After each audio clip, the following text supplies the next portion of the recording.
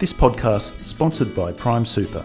Straightforward superannuation solutions that empower you to grow, manage and protect your wealth and retirement income. That's Prime Super. Go to primesuper.com.au to learn more. I'm with Associate Professor Tony Smith from the Faculty of Health and Medicine at the University of Newcastle. Tony, thanks for joining us. Thank you. No worries, Connor. You've been looking into, you researched and wrote a paper looking into the case of rural nurse practitioners in Australia. The nurse practitioner model was introduced to address health service gaps. However, its sustainability has been questioned, and you interviewed nurse practitioners in rural settings.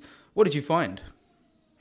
We found that for the most part, the nurse practitioner role is valued, and they actually make a significant contribution in those communities where they exist. But in fact, on the negative side, there's only about 0.5% of the nursing workforce that are endorsed as nurse practitioners across the country, and a very small proportion of those are actually located in rural and remote areas. And in fact, it was in those rural and remote areas that the idea of nurse practitioners was really born, and the idea being to actually fill service gaps where there was a lack of service availability due to smaller numbers of medical practitioners and other health professionals. For the most part, it was positive in that sense. But on the other hand, we found that there were also significant barriers that prevented the implementation of the nurse practitioner role. Mm-hmm. And so, you looked into, the paper was looking at macro, meso, and micro level barriers, like you said. So if we start with, at the macro level, there were some legal and economic barriers that you found. And these were significant barriers that are, I guess, very difficult to overcome because they're often legislative or regulatory in their in the way that they're constructed. So examples that were used by the interviewees were the medical benefit schedule and the pharmaceutical benefit schedule as well, where there's limitations on who can actually do what in terms of providing services and the amount of income that can be generated via those benefits, by those Medicare benefits, and also in the types of medications that can be actually prescribed by nurse practitioners. And one of the interviewees in particular, I remember, said that because of those limitations, it made their role quite limited and difficult to implement, and that from the point of view of actually trying to generate some income to fund the role on an ongoing basis and make it sustainable, that was really not possible because they were only able to generate a very small amount of income for their health service through their Medicare benefits, through the bulk billing. Mm-hmm. So that is a difficult one and hard to manage. Other things that were highlighted was the disconnect between Commonwealth and state policies, that often there was incentives that existed at a Commonwealth level that weren't necessarily followed up at the state level in terms of legislation, and vice versa.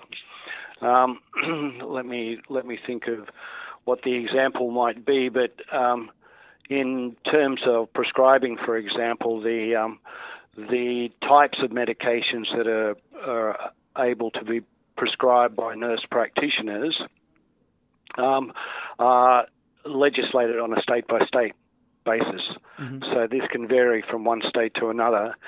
So even though the medical benefits legislation exists at a Commonwealth level, states make decisions about what types of medications can be prescribed by non-medical practitioners. And it seems to be, again, a barrier to the way that these roles function. Mm-hmm. And so moving away a little bit from policy and legal issues, you found that sometimes attitudes and support from community or managers and patients was also a barrier to full use of nurse practitioners. Yeah, that was really interesting, actually, and a lot of the interviewees had comments about the fact that that their communities were supportive of the role. They thought it was great to actually have an NP in their community who could actually provide services that, when they couldn't get a doctor. However, there was also a gap in the understanding that the community had about the roles and what sorts of services could be provided by the NPs. And it seems that there needs to be a better understanding or more promotion, greater transparency about what these roles actually involve, so that the community can actually access these services more readily and understand what sorts of services might be available from NPs. Some of the NPs felt that there was a misunderstanding from members of the community, and that one of the NPs in particular said that he was sometimes referred to as Doc, even though he's not a doctor. He's a registered nurse, but he was, the community sort of recognised that he had additional capabilities, but they didn't really appreciate the fact that he's not a doctor. He's actually a nurse who's actually able to provide these extended services to the community. And I think it was that I think is just symbolic of a gap in terms of the understanding and the explanation, I guess, in the community about what these roles represent. Mm-hmm. As a consequence of that, as a flow-on from that, it seemed that several of the nurse practitioners were saying that they spent a fair bit of time just promoting their role and just trying to explain it to people, and not just the community, not just the sort of general public, if you like, the patient public, but also to their own colleagues, to health professional colleagues, be they doctors, nurses, or allied health practitioners, to get them to actually appreciate where they fit in. And it seems also that in some cases roles were implemented without a clear position description, so that when nurse practitioner roles were implemented, in some cases, not in all cases, but in some cases where roles were implemented, it was up to the incumbent, up to the person who stepped into that role as an endorsed, educated nurse practitioner, to then define their role, which seemed to be, in the view of some of the informants, a little bit back to front. Mm-hmm. That, they sort of struggled with the idea that they had to spend a lot of time promoting and developing and defining their role, and time that could perhaps have been better spent in delivering services to patients in rural communities who are, obviously disadvantaged in terms of access to care. Mm-hmm. And so the conclusion that you and your colleagues came to was that all of these things that we've just discussed are, barriers to the nurse practitioner model fully benefiting communities. What's the fix at a policy or government level? Good question. I think that there needs to be... we've talked about this for a very long time, about the fact that we need to implement roles and better use our health workforce. And in some ways, in many ways, in fact, it's not so much a matter of the distribution of healthcare practitioners in rural and remote areas that is lacking, but it's the distribution of service availability.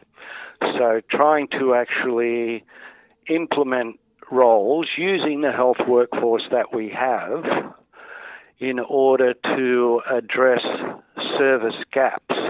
So rather than, necessarily trying to increase the number of GPs in rural communities, what services might be provided by the existing health service workforce, which may include not just RNs, not just nurses, registered nurses, but also allied health practitioners, in order to fill some of those gaps.